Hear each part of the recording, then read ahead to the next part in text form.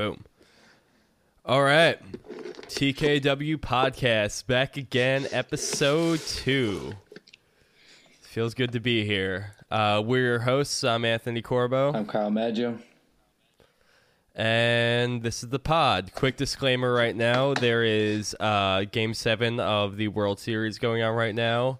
And in full disclosure, we're both background streaming it. So this podcast may feature various whoops and boos and yells. But we'll try to stick to Knicks as best as possible. All right. Well, let's talk about the week that just passed. What are your thoughts in the last couple of games we had? Well, the Grizzlies game was fun. I think everyone had a good time watching that. I think Grizzlies game was fun, and I don't know. I thought I remember predicting winning that game. If I remember correctly, you did, and I went Pistons, and that was a brutal game. So what happened? Well, the Grizzlies game was fun because we got to see a lot of things that were talked about in terms of what the Knicks were going to be, if they were going to be a good team this year, what they were going to be successful at. And we saw a lot of that on display with the Grizzlies. There was a lot of containing on perimeter defense. We saw a lot of nice things out of Courtney Lee and Joakim Noah defensively. Rose looked okay for a while. Kind of the same way he started out this Rockets game tonight. He started out hot. He looked really good, and then he kind of tapered out towards the rest of the game. But The Grizzlies game was just kind of a solid all-around performance. There's a lot of good ball movement. I think Noah had 7 assists. So it was fun all around. We got to see a lot of the things that we thought we'd see if this team was going to be like an actual real good team. Yeah, I agree with that. It was a fun game. It was, I think we've been so caught up on winning and losing as we were forecasting the season, preseason, going into it. There's just no one knows what to make of this team yet. So whenever we could see a team actually like having fun, and the Grizzlies are such a work in progress team now, trying to figure out a new identity for themselves, that I thought it would be a good opportunity to come in and win it. I thought they looked all right out there, and it looked like fun basketball. And regardless of whatever has to be in question for this season, we at least have that to fall back on. There's at least going to be some games that will look fun. Yeah, I mean, if this is kind of what I've been saying all along. After the Grizzlies game, we kind of saw it.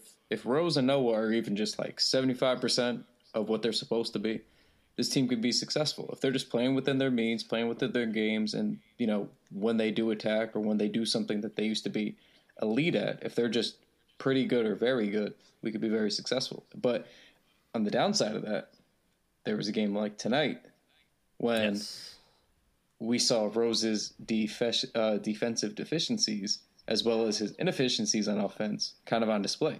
Now, he started off the night 4 for 4. Okay? He got to the rack whenever he wanted to, a couple nice layups, 8 quick, easy points in the paint, and everyone's like, oh, this is the Rose. Again, this is Derrick Rose. Starting the game off hot, yeah. Yeah. And then what happened after that was 4 of 14 shooting and just totally lost on defense, just abysmal. And it was very, very much lost on defense. He looked lost on offense a couple of times too. He's a guy that he creates for himself, and he's good at. He looked good getting to the rim. He looked like that's his shot. He looked good, getting to the basket. He looked good doing ISO Derrick Rose things for a period of time at least before he slowed up a bit. But David Ross with a home run, yeah. Anyway, it's Grandpa Ross. Grandpa Ross coming back. Anyway, yeah, Derrick Rose, he looked good getting to the rim before he really hit a little bit of a rough stretch and everything. But whenever he was looking for the pass or when he was trying to get set in offensive plays with people, I just, there was one, and this is a late game example too, but there was one point with, he was running it with Ron Baker had just come into the court. Baker threw that really nice assist, one of the few plays I saw with some nice ball movement to Melo, who was open for the 3. Pretty good play all around, but the problem was that Rose was standing right in between Baker and Melo, looking kind of with nowhere to go. He almost put his arms up for a second, looking like the pass was coming for him. And in situations like that, I mean, go ISO for a little bit, hit your shots, that's great and everything, contribute. But you got to get into the play after a while. No, absolutely. And the troubling thing for me was the first couple of games, we discussed it in length that Derrick Rose is notoriously bad at kicking the ball out or even swinging the ball. Yes. And it became troubling, I think, in the Cleveland game, and we kind of wrote it off, was that he missed Kristaps so many times for so many. It was like blatantly wide open to ignore him. It was blatant. Mm-hmm. And not so much the Grizzlies game because Kristaps had a pretty good game. There were obviously some times when he was missed. But then again, on display tonight, Kristaps, I mean, now, mind you, Kristaps had a terrible game. I don't know that I've ever seen him play this poorly on both sides of the balls. He had he's 3 entitled. blocks, He's entitled to his struggles, but yeah, he did. Of course, he's game tonight. Yeah. You can have a bad game, but he just looked. Now I don't know what it is. I don't know what the difference was between last year and this year, but he's just a step slow. He's rotating late, but pick and roll, he was abysmal tonight. But again, tonight he kind of was froze out again. I think Rose just missed him. I mean, I counted, I think, 4 instances in the first half. And that's not acceptable going forward.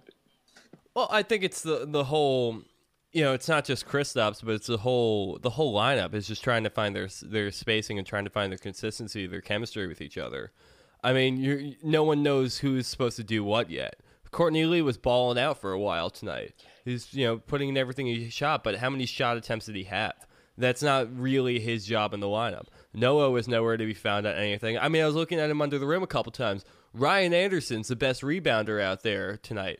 That can't be happening with a Knicks team that has Kristaps Porzingis and Carmelo Anthony and Joakim Noah on it.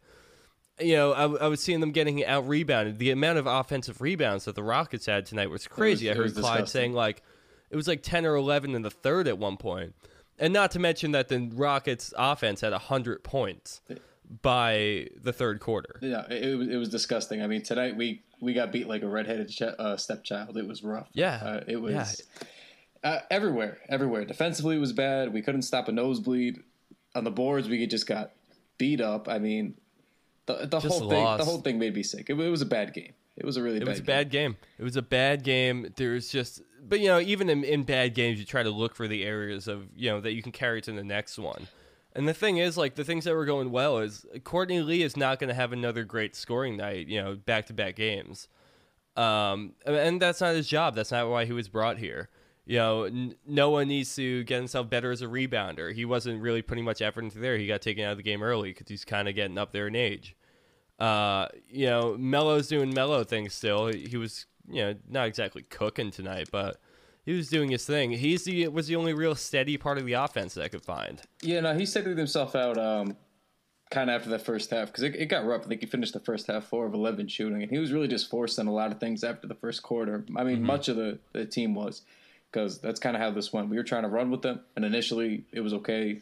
Rose got his buckets, Melo's got his buckets, but then after that, he kind of tapered off as well. He picked it back up, and that's why he kind of finished with a respectable line. He got to the line a little bit more as well, which helped. But yeah, he had a good game, and I agree about Courtney Lee because that's been a big X factor thing. He's always been that glue guy who kind of steps up when that's what glue guys do. They step up, they see whatever you need game to game. Right. And he was very consistent tonight and the last couple of games when the Knicks weren't. Everyone was trying to ISO tonight, and he really seemed to actually fit into the flow of whatever semblance of a horseshit offense we were running tonight. Yeah, but that's the whole thing, That's where his consistency is going to come into play. He can't be the first, second, or even third option on our, starting lineup or starting 5 offense. Noah's basically at times a better option on offense than Lee is. That's circumstantial, obviously, but the point I'm making is it's not sustainable. I'm not even gonna count on him for a couple of threes a game. Whatever he does needs to be the excess, the things that are gonna make this team a little bit better than the other teams, the things that kind of push you into bigger leads. It needs to kind of be the cherry on top. But when other guys aren't cooking and just the whole thing is stagnant and a mess, they just look slow. No one looked like they knew what they were doing. I mean, I'm just talking offense, too. If you look at defense now, the amount of times they were getting beat to the rim, the amount of overcommittal on trying to get to the rim, too, and just at the end, the lack of heart that was even putting into the defensive end was just really, really appalling. There was no effort. There was no there was no anything to really talk about tonight in terms of even good things. To take away from this, kind of what I got was Courtney Lee. I like Derrick Rose getting to the rim initially. Melo wasn't bad. Lance Thomas was underwhelming again. I like Justin Holiday again. I like Justin Holiday too. He's his shot, man. It's just he's got to figure that out, because I'm seeing him with some really good looking jump shots sometimes. I'm seeing him with some really poor looking jump shots sometimes, where he's just coming from his chest and it's just ugly. Somebody had a tweet tonight. I can't remember exactly who it was, but they were saying, I know what you're talking about. Yeah, Justin Holiday's shot looks like it should go in. Yeah. And Justin Holiday looks like the kind of player who should be able to, give you some spacing, let you hit the threes every now and then, or he was actually looking pretty good getting to the rim. And that's really the problem with them too, is that kind of consistency. That's the biggest problem with this whole team. The consistency is not there, and it's not even being found on the schemes that they're drawing up. No one's really trying to get into place yet. Yeah. I mean, that's most of it. I mean, that was Jared Dubin, by the way. Yeah. Give him credit to that tweet, yeah. Jared Dubin. It's just, this is that odd part of the beginning of the year when you're not exactly sure if guys just kind of suck, or if this is just, rust, or if this is new team plus new coach plus all that garbage. Or if it's just another year. Or if it's just another year of Knickerbocker every night basketball. You have a chance of being subjected to a 20-point blowout. Yeah, I mean, the other thing we have to remember too, which is we probably were going to lose this game regardless, because the Rockets have kind of been rolling lately offensively. Yes. But for James Harden to go off for 30 and 15 assists, 15, we didn't have to lose that way. That's something that you got to cut off. I mean, we could have lost this game. It's fine. This is a good team. This is a Western Conference playoff team. I have the penciled in, I think, top 5. But to lose like that, and then he just gets smoked back. I mean, the worst part was it didn't even look difficult for James Harden today. Like, none of that stuff, none of those baskets or even the passes seemed like they were like difficult things where he had to figure the defense out. It was just a cakewalk. Yeah, and I mean, for Harden, it's been like that for a little bit now. I mean, the guy is James Harden. There's no denying his talent at this point. But I mean, other than that, the big question that I'm asking myself is, because obviously this game is a little personal. I don't know who that guy's pretending to be on the Rockets bench right now, but mustache or no mustache, that's Mike D'Antoni running the schemes down there. You leave the goddamn Pringle man alone. That guy is a good coach. I liked him when he was here. I think he got a bad rap because I agree. All the things that he wanted to do for this team when we won 54 games the next year, that's what we did. Move Melo to the 4, play up tempo, shoot lots of threes. That's all the shit he was talking about getting Melo to buy in, and he never did it. And then they ran him out of town. My question is then, what's the difference here? What does D'Antoni have other than James Harden, which is saying something wrong? But what does D'Antoni have in Houston now that he didn't have in New York, that he couldn't make it successful back then? He ran a lot of different players in New York. Yeah, I think the issue was there was no willingness to buy in. I mean, Melo didn't want to buy in, whereas Harden is sort of tailored for this sort of point guard on steroids role that D'Antoni wants him to play. But he also just kind of wants to play this way. Look, James Harden is first team all buckets.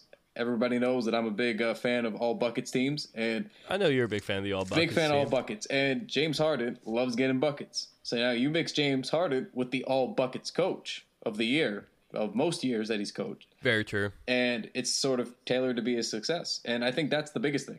It's just you have your superstar this is peak Harden now. These are the Harden's best years. Last year, this year, next year. This is the best window we're going to have Harden in. He's been just monumental. It's astounding. He's tremendous. What he can do. He's tremendous, and you put him in this kind of a system, and he's going to flourish. And more than just scoring, he's passing. Because if you saw tonight, every time he got towards the bucket, first of all, if he didn't have an easy layup or a dunk, if we actually stepped up, he was just like, all right, I'm just going to pass the ball this way.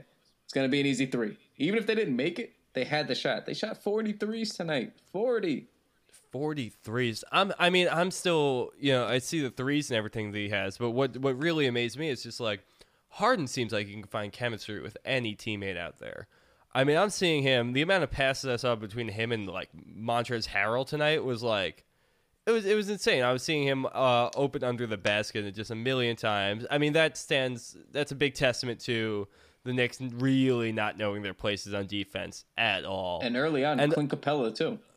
And Clint Capella too. Things went well for the Rockets. I mean, they had a couple of little things that I think kind of went their way, but just the lack of effort on the Knicks' part and the lack of protecting the rim.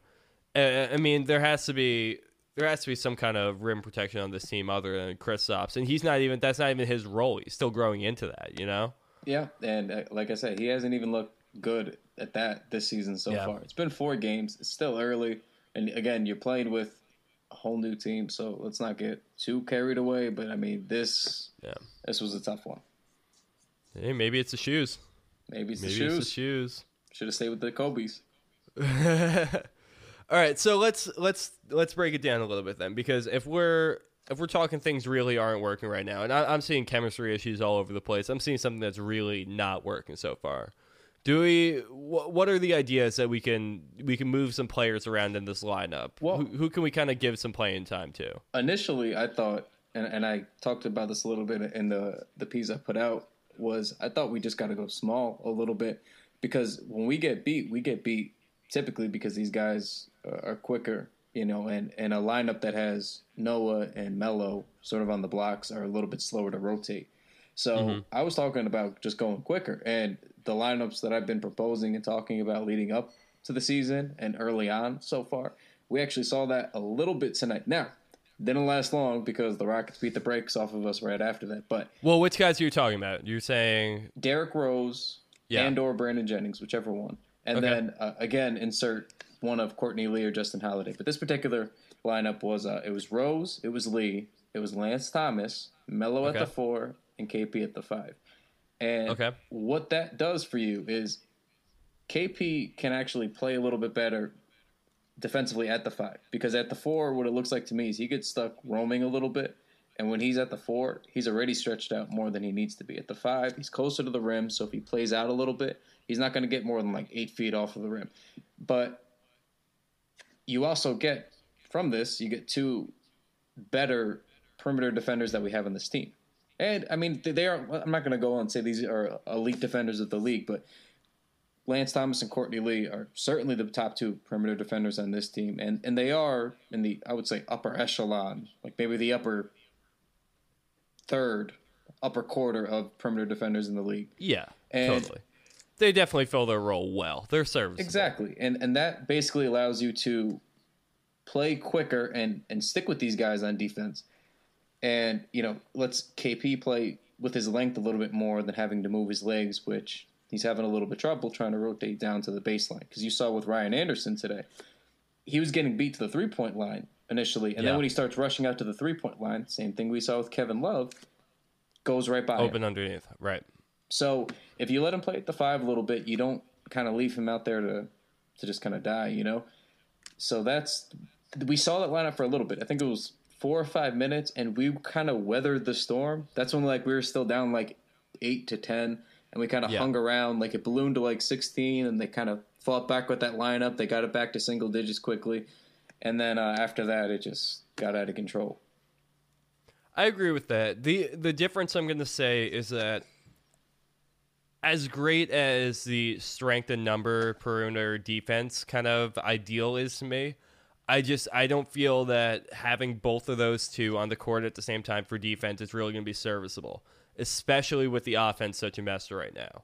And the big thing that I'm hearing out lately is giving a little bit less minutes to Thomas or using him in a slightly different role and throwing a little bit more of a bone to Kuzminskis for his shooting touch and what he can bring to the court offensively.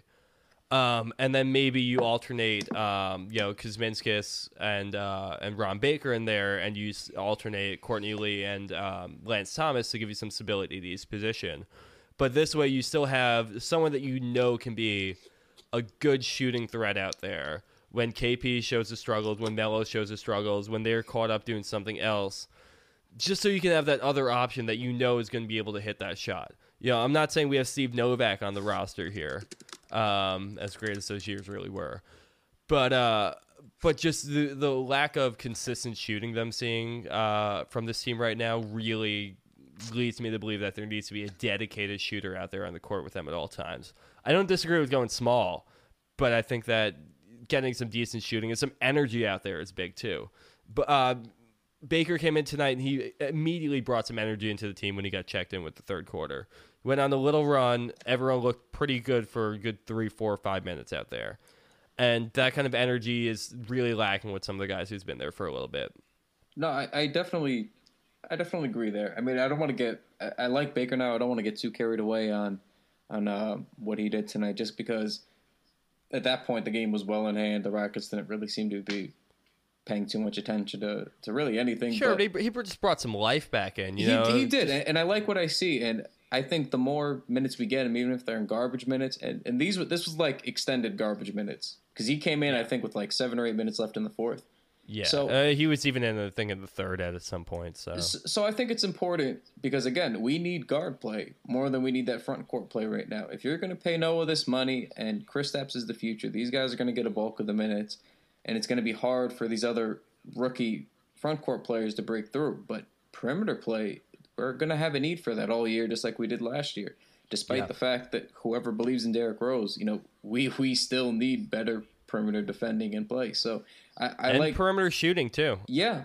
But to your point on Kuz versus Lance, I think the hang up so far is that Lance shot 40% from 3 last year, and I think they're still waiting to see that take place again this year. I think they think that, and rightfully so. I mean, it's still early, but it's sort of playing that, towing that line of when is it time to start making a change? When is too many games for Lance Thomas to not be hitting threes or not be hitting his shots to kind of give up on it? And that's sort of something we got to pay attention to, because I agree, Kuz can score. Kuz can shoot. Right. So his defensive prowess, I guess, is kind of a question mark. But I guess, like you're saying, there is a trade-off. At some point, you do need to have some shooting, too. And if you have Courtney Lee in there, hopefully that can sort of alleviate some of that pressure on the perimeter, allowing Kuz to get a shot. Balance it out a little bit. And maybe, force everyone else to step their game up a little bit. If they know that, they have to sacrifice some shooting out there, maybe they can at least step out on defense. That might be wishful thinking to a degree, but I'm kind of going to hope so at least. But yeah, I don't know. It's just kind of frustrating. We'll see what Hornacek decides to go with the next couple of days.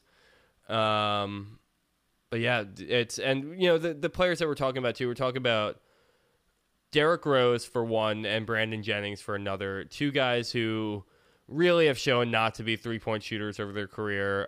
Kind of play similar roles, but a lot of question marks, a lot of unsustainability between the two of them. And when you talk about Lance Thomas too, and his 40% from 3 last year, you got to remember how few games he really ended up playing in the long run, and also how sustainable we really think that 40% is. He hasn't been a good career 3-point shooter. And, he could have had his peak and be coming back down a little bit. I'm not saying he has to fall on his face, but, he might not have another 40% year. It might not have been all that sustainable of a shooting percentage to begin with. Yeah. Yeah. Well, no, I was going to say, absolutely, because the lottery year for the Knicks, when he played, basically, I mean, he kind of was the guy after Melo went down. He averaged, I think it was 33% was what he shot. And before that, I don't think he took, his field goal percentage from 3 was non-existent for the 3 years he was with the Pelicans. Right. With OKC, it was non-existent. There was pretty much just that year with the Knicks. There was 2 years with the Knicks that he's been shooting threes. So it's tough, I guess. The only reason I think that maybe it wasn't a fluke, the reason I'm bringing all this up is because he went from averaging no threes, and then that year with the 33%, he took half a 3 a game. Okay, so it wasn't much. But then last year, he took almost 2 threes a game. So he's been upping the value, which I think bodes well. But okay, I think that's sort of the trend we're looking for. Is he's improving his accuracy with the volume. So he's certainly earned himself some time. But I mean, he didn't shoot well at all in the preseason either, and we chalked it up to just being the preseason. But now he's not shooting well in the regular season, so now we got to really keep an eye on it. Yeah, I'm very much in agreement. Look, I know that Lance Thomas has put the work in to really improve his three amongst many other parts of his game. I think he's one of the hardest workers on this team, and I'm totally all for Lance Thomas. I'm Team Lance Thomas. But my thinking is that I'm not going to put Lance Thomas on that long of a leash. You know, if there's something that really needs to get worked out, then I think that Lance Thomas needs to kind of be willing to take the hit and see what comes next, see what they can do. Yeah. So two other guys on the team to take a look at is, I guess really we can look at the whole defense as a whole, but kind of zeroing in on the Courtney Lee, Joakim Noah tandem that was supposed to be the defensive core of this year's team. And, you know, potentially even the core of a couple of teams to come after this year, depending on how things go. How are things going so far, though, I guess is really the question. You know, we see Courtney Lee cooking offense a little bit. We've seen some inconsistencies from Noah. And I've seen a couple of times where the two of them have looked good on the floor together, have played the high and low game pretty well.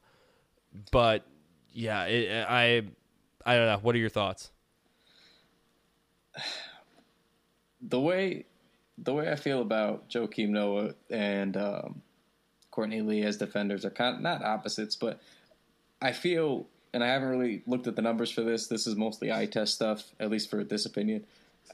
I feel Courtney Lee's a better individual defender than a team defender, and I think Joakim Noah at this point is a better team defender than an individual defender. For example, tonight we were getting cooked on pick and rolls, and we were getting cooked on the interior defense. He wasn't stepping up, you know, and I think Capella kind of had Harrell, Anderson. I mean, Anderson should never get to the basket, and he was getting to the basket a couple of times. But, yeah, that thing was wide open. Yeah, so that's all stuff that our $72 million center can't really be allowing, you know. But for example, there's that one clip from the Grizzlies game, which kind of epitomizes what they should be doing always, because we struggle with guard play. Basically, Courtney Lee was guarding Mike Conley. Courtney Lee should always guard the best perimeter defender, player, ball handler, whatever it is. Without that, yeah. And that's what he did tonight. He started off on Harden, but it's James Harden, did not go according to plan. So, but in this Memphis game, basically they're trying to run a pick and roll. Marc Gasol and Mike Conley. That's a two-man game that's been working for years, and they go towards the weak side of the basket. And Courtney Lee comes through the pick, hangs with them. Joakim Noah steps up, being the good team defender that he is. Yep. Now, Conley keeps trying to come around Noah, which there's not much of an angle. Now, who rotates behind Noah? Carmelo Anthony. So now, that's like the whole that's breeding confidence in your team defense. That's kind of what you want to see. And we're going to have trouble, like on nights like tonight, when there's no rotations, because you're going from seeing what could be, what you want it to be, and when your two lead guys aren't really nullifying the other perimeter threats, you're going to get killed. And that's kind of what happened tonight. We ran into a buzzsaw. Well, that's kind of, yeah, I know the exact clip you're talking about. That play really epitomized what they should be doing out there. And really what they should be teaching to the rest of this team, and what should be it should be what's gone over in practice. The whole thing is, those two seem to work pretty well together when they're on the floor together. They kind of seem to know that they have each other's back and that they're the backbone of this whole operation. The problem is, I'm not counting Lee more so, but I'm not really counting on Joakim Noah to be out there for more than 60-something games this year. And that's like if he's looking good. I wouldn't be surprised if Joakim Noah ends up playing 55 games this year. And for how many minutes a game is a bigger question. So him being, when he's not on the floor and when they don't have that confidence with each other, the whole thing seems to kind of fall apart. He wasn't really out there much, in the game tonight from what I was seeing. And everyone looked lost, and then Courtney Lee had to take on a bigger role on offense, which meant he had to cheat a little bit on defense. And the whole thing kind of falls apart. So I need to see some kind of preparation to know that when those two aren't on the floor together, there can be some kind of defensive scheme still being played. Because tonight it looked like there was just no rotation, and it's a big problem. What I'm most disappointed in is the fact that I don't want to get too carried away with like maybe this team being a trash defensive team yet, because Joakim Noah was still on sort of that unspoken minutes restriction. Again, He only played 18 tonight. I think he played less than 20 last night as well, if I'm not mistaken. Mm-hmm. And the night before that, I think, was 19. So he's playing roughly 20 minutes a night every night so far. He's playing less than half of a game. So I don't want to that's just so. But I mean, I got to know when that's going to come up, because that's just, for the defensive anchor of this team, that's too unacceptable. I would, for me, in my opinion, I would say probably it's that first 10 to 15 games, you're going to start seeing him creep up a little bit higher towards 30. And then after that, they'll probably lift it. That's just a gut feeling, obviously. But that's why it's tough to gauge what this team really is defensively and even offensively a little bit, because that's sort of your anchor guy. And, you know, as much as we talk about the triangle offense, if you do have a guy, a really skilled passing big like Joakim, that scheme can be successful because it's a read and react offense. It doesn't work if all you're doing is reading and you're slow to react, which is what we've done in the past. Noah sees things and reacts quickly with the pass, and that's what you want. But basically, on the defensive side, like I was saying, I'm disappointed in the fact that we always clamor for KP starting at the 5, playing at the 5. That's his dream spot. And he sort of had that opportunity now, because when Noah's not in the game, he's generally playing the 5. You'll see O'Quinn spell him a little bit, but he's getting his opportunities to be at the 5, and for the position that we pegged him to be the most successful at, he's not really doing anything to claim that. And tonight was a really big example. We needed to go small to match with Houston, and that was our only shot at winning this game. And we got, now granted, he didn't get the ball much, but even defensively, he was just non-existent, and that's not what we want to see. Yeah, Noah just didn't look right out there to me tonight by any means. I mean, I thought he was supposed to be healthy. You know, I thought coming into this year, into this contract, I thought he was doing pull-ups on Phil Jackson's arm, you know? And look, I get that he's a step slow. I get that this whole team's a step slow. You know, I'm one that's very much of the opinion that this thing's at least going to take 30 games to figure out. And we're kind of seeing that tonight. Tonight's a good example of guys still need to kind of figure out where their place is going to be on this team. Yeah, they need to figure out who's going to step up, and I guess who's going to be comfortable with how much of a high turnover rate the team really had. Well, I'm allowed to be frustrated for these 30 games, right? Absolutely. I mean, the other thing, too, is, you know, it's for them to really mesh, I guess, after those 30 games, that's fine. But they got to be able to at least hang in this season a little bit before we hit that mark. Because if we get to 30 games and we're 10-20, that's already it. That's a hard hole to climb out of. They got to really hover 500 to have any shot at making a playoffs or even making a run at anything whatsoever. So we haven't seen shit so far. I think we're 1-3 now. Last night wasn't bad. It started out bad, but then in the fourth quarter, it's annoying because it's like we can't have both nice things at once. You know, the Memphis game, we have good offense, and then we start up, and not so bad defense. But then in the Detroit game, we get kind of shit defense the whole time. And then once we start to play lockdown defense, because Detroit only shot 27% in the fourth quarter, we shot 23% in the fourth quarter. So that's abysmal. Yeah, still one of those, I guess, you know, still figuring out things, I guess, but yeah, it's hopefully they can figure out how to put it together at some point, but it's going to be frustrating. It's going to be frustrating. No. You wrote a little bit about the some of these defensive woes, right? Yes, I did, and basically, we know that this so far. I mean, at the time, this was before the Rockets game, but. We know that this is a very small, you know, perhaps microscopic sample size. This is a very tiny sample size, and that's okay. But it wasn't really good for pretty much everybody not named Joakim Noah. Joakim Noah is our only positive rated net rated player so far. Basically, I'll give you the small rundown here. I have the numbers in front of me.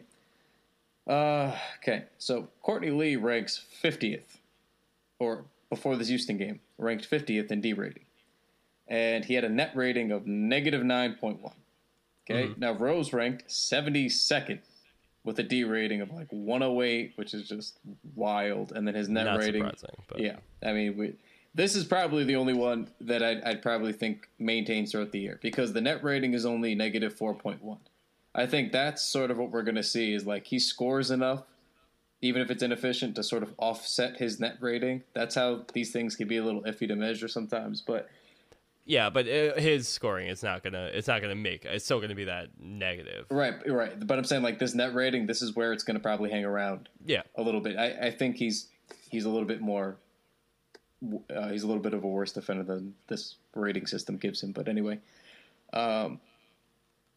and as a little joke, I put this places Derek below players such as Ty Lawson and J.R. Smith, who we reamed for being a bad defender in New York. So that's just, that's fun. Right, I was hands up. I was right there with everyone. Yeah.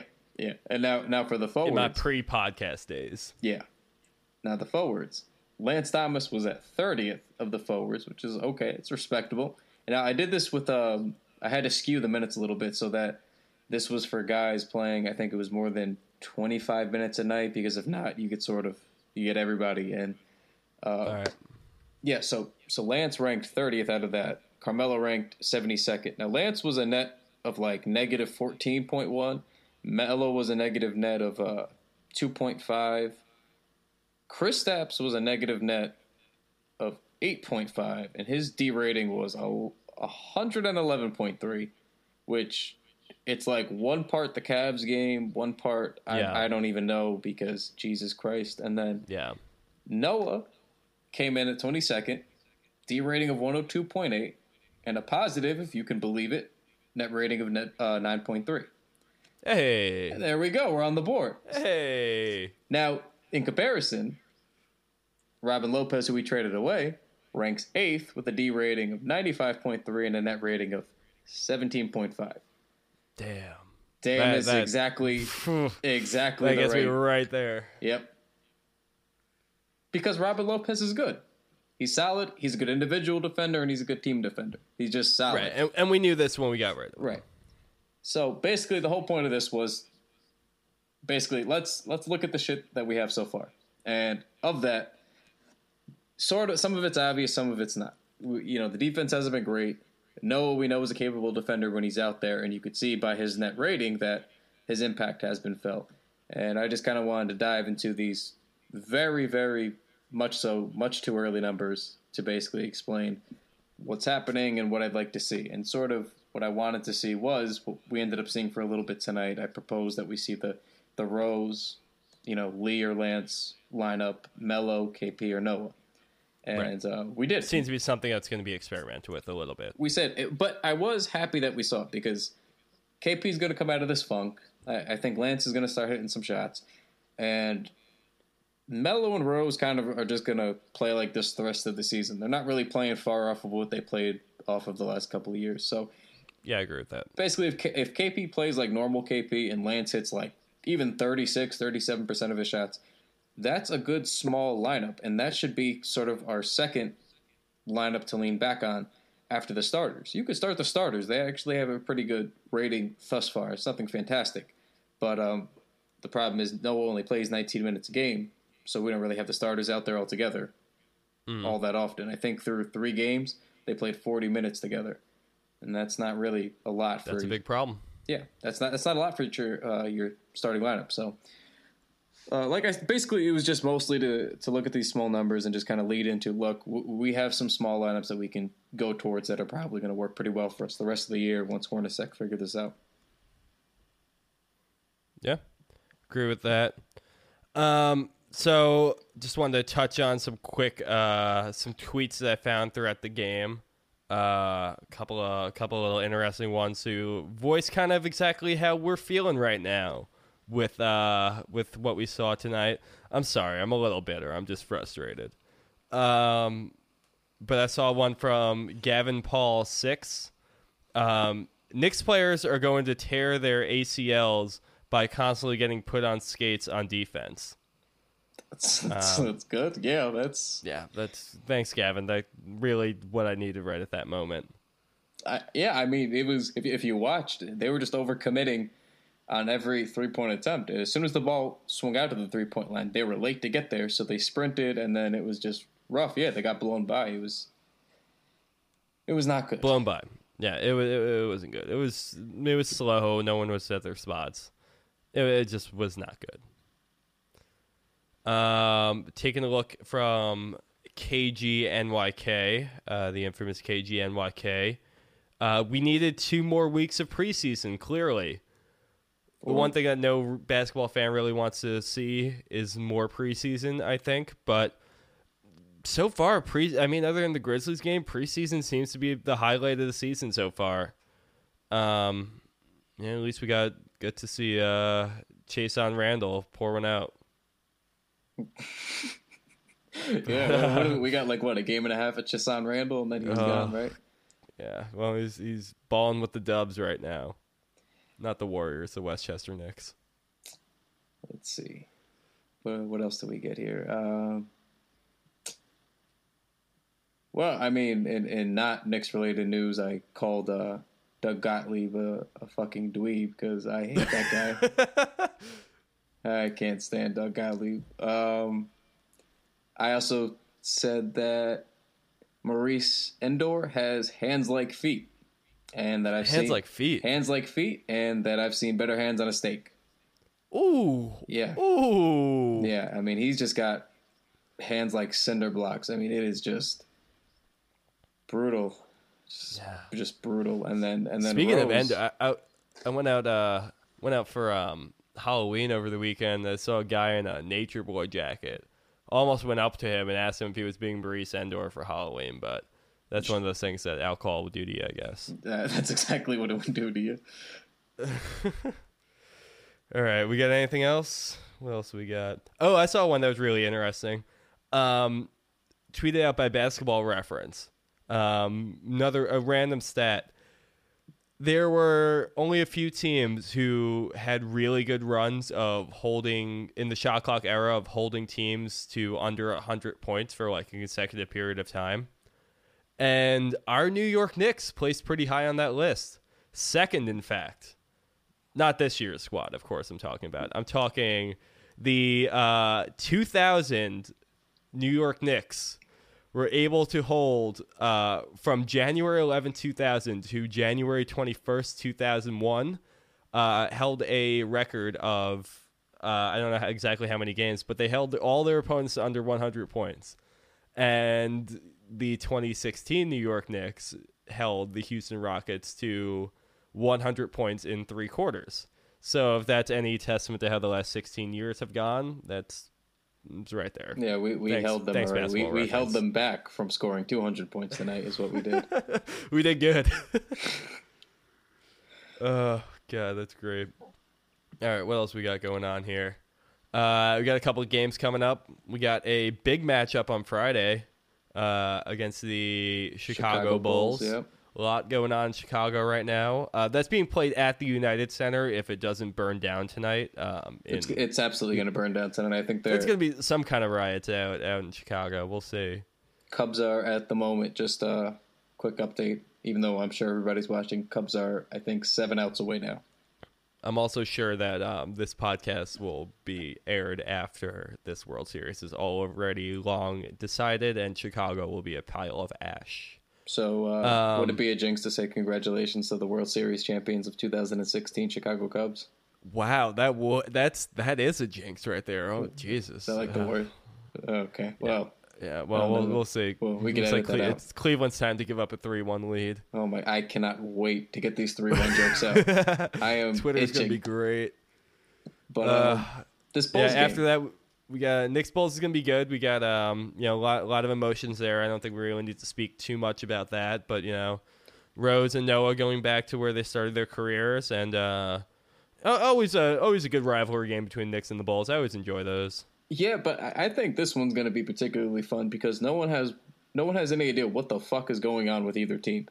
because we are still this weird identityless team. Like no one has any idea what the Knicks are. The Knicks don't know what the Knicks are, and the Bulls outside of tonight, they're kind of balling. They're kind of balling, and with Dwayne Wade and Rajon Rondo, who are known marksmen, they're just tearing up the league from the 3-point line. Don't count Michael Carter-Williams out of here yet. I'm about to get Michael Carter-Williams out of here. I'm always ready to slander Michael Carter-Williams. So it's going to be a good one. And of course we get to see a little Rolo and maybe some Jaren Grant even out there. We'll never see Jaren. For the life of me, I don't understand how he gets. He played tonight. He got some run tonight. I heard it was. I think he made his debut actually. And then we got Sunday. We got a matinee matchup against the Jazz, being played at the Garden. So little basketball to go with your coffee. Should be a good game or a blowout. I don't know. We'll see. And then a couple of things coming up over at the Knicks Wall this week. We have probably right around the same time we'll be airing this podcast. We have our man James coming out with a profile on Justin Holiday. Probably touch on that jumper of his a little bit and see where he's come from. I got a lot of hope for the kid. I don't know. What are your thoughts on Holiday? I like him. I mean, I haven't really seen enough in the regular season yet to make a real sort of decision here, but I do like him. I think between him and Lee, that's sort of more depth at the shooting guard position than we've had since probably Amon Shumpert and J.R. Smith. Right? Yeah, I think so. There was I had so much hope when we had J.R. Smith and Shumpert and Tim Hardaway in there trying to fight for minutes. That was some decent shooting guard depth, and it just went nowhere. It went to 17 wins. Yeah, it just went nowhere. And I don't know. I mean, I really like Justin Holiday. What troubles me, though, is that I worry that he's going to end up being too inconsistent because he's 27 years old and he hasn't been able to stick with the team yet. I think he had a pretty... I shouldn't say the kid. Yeah, and I think he had a pretty okay year last year with the Bulls. I think that's when people sort of were turned on to the idea of him as a decent player. But we've seen kind of the same thing that they saw from him last year with the Bulls so far this season. Just steady kind of out there. He's going to get you the same looks. He always seems to kind of shake free and get himself some good opportunities. But I'm sort of just interested. The Bulls game would be a good game, actually, because I want to see how he matches up with those guards. Because no matter what we do with the lineups to stagger them, he's going to at some point end up on one of Rajon Rondo, Dwayne Wade, or Jimmy Butler. And I'm really interested to see how he does against Wade and Butler. Yeah, I agree. I got hope for him. I shouldn't say the kid because he's 27 years old at this point. But yeah, we'll see what happens. We got a profile on Justin Holiday coming up on Thursday. We got previews and recaps coming up for the Bulls and Jazz games, and my man Kyle is about to put out a recap for this endeavor that you just got put through in the Knicks Rockets game. Make sure you stay tuned to every game. We got recaps and previews coming up for you. Just want to throw a quick congratulations out there to our friend Chris Herring for moving on up, getting into the world of 538s, where we know he's going to be doing some really good work. So Absolutely. Congrats, Chris. We know you earned that. And keep your schedules open for Friday because Chris has sent us an open invitation to all the Knicks fans in the area to go down and watch the Knicks Bulls game. So I think if you want to go follow him on Twitter, he's probably going to announce where he's going to go to host that. So stay tuned on that front too. Check that out. We don't want to blow him up too much on that, but congrats, Chris. And if you want to read a little bit more about Chris Herring, we did a pretty cool off the wall interview with him last month. So make sure you check that out on theknickswall.com. And as always, follow us on Twitter at @TheKnicksWall. And send in your questions. We're here to answer them. Whatever your concerns may be, we'll give you your shout out on air. You get your 15 minutes of fame, and we get our content. Sound good? Sounds good to me. Oh, and before we go, I forgot this little ditty here. Oh, I was hoping I didn't forget. Kyle O'Quinn only played 4 minutes tonight. Oh, ladies and gentlemen, we have a segment here that we have not quite introduced yet. This is the Kyle on Kyle bash down, where our own Kyle Maggio gives you his hot take on Kyle O'Quinn. On to you, Kyle. Yeah. Kyle O'Quinn fucking sucks. All right. I am just, I am so sick. I said that we said this nicely on the last pod, but the handcuffs are off here. Okay. Kyle O'Quinn looks like he should be a good basketball player and is never the said good basketball player ever. I mean, last night he didn't even score. He played 10 minutes, didn't even score. I think he had a couple rebounds and blocks, and then that was supposed to be like a revelation. But I mean, he's trash. Tonight we got 4 minutes, we got 4 points, 1 rebound, and somehow 2 blocks, and he was still in those 5 minutes a -5 and plus minus. So oof. I am sick of Kyle O'Quinn. And you know why I'm sick of Kyle O'Quinn? Why are you sick of Kyle O'Quinn? 2 reasons. One is because as a fellow Kyle, it hurts. We don't have many opportunities in the NBA. How many great Kyles have there been? Right now, all we have is Kyle O'Quinn, Kyle Korver, and Kyle Singler.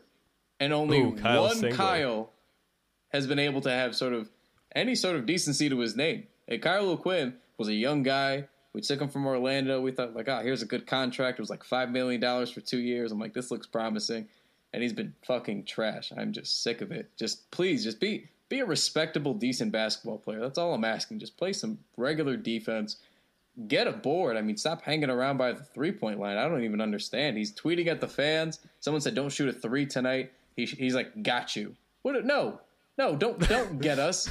Go get us some fucking rebounds and stop shooting 3s. That's what I need you to get me. So that's what I'm tired of. Please be a decent basketball player, man. I'm tired of Kyle O'Quinn. It's 4 Kyle fucking O'Quinn, minutes. though, I will say, Kyle O'Quinn, I'll play a little middle of the fence here. I am very much looking forward to you joining Shaq, Eddie, Kenny, and Charles on their broadcast on TNT just as soon as you're off the team. So keep it up, buddy. I think you got a lot of talent there. He's got a great beard for TV. You got a great beard for TV. He's got a face for radio. Whatever he wants to do. I'll give him that much. Second best beard in the league. Beard in the league. Yeah, it's a great beard. Good beard. All right. Anything else? You good? No, I'm good. All right. Sounds good. I'll talk to you later. All right. Take it easy.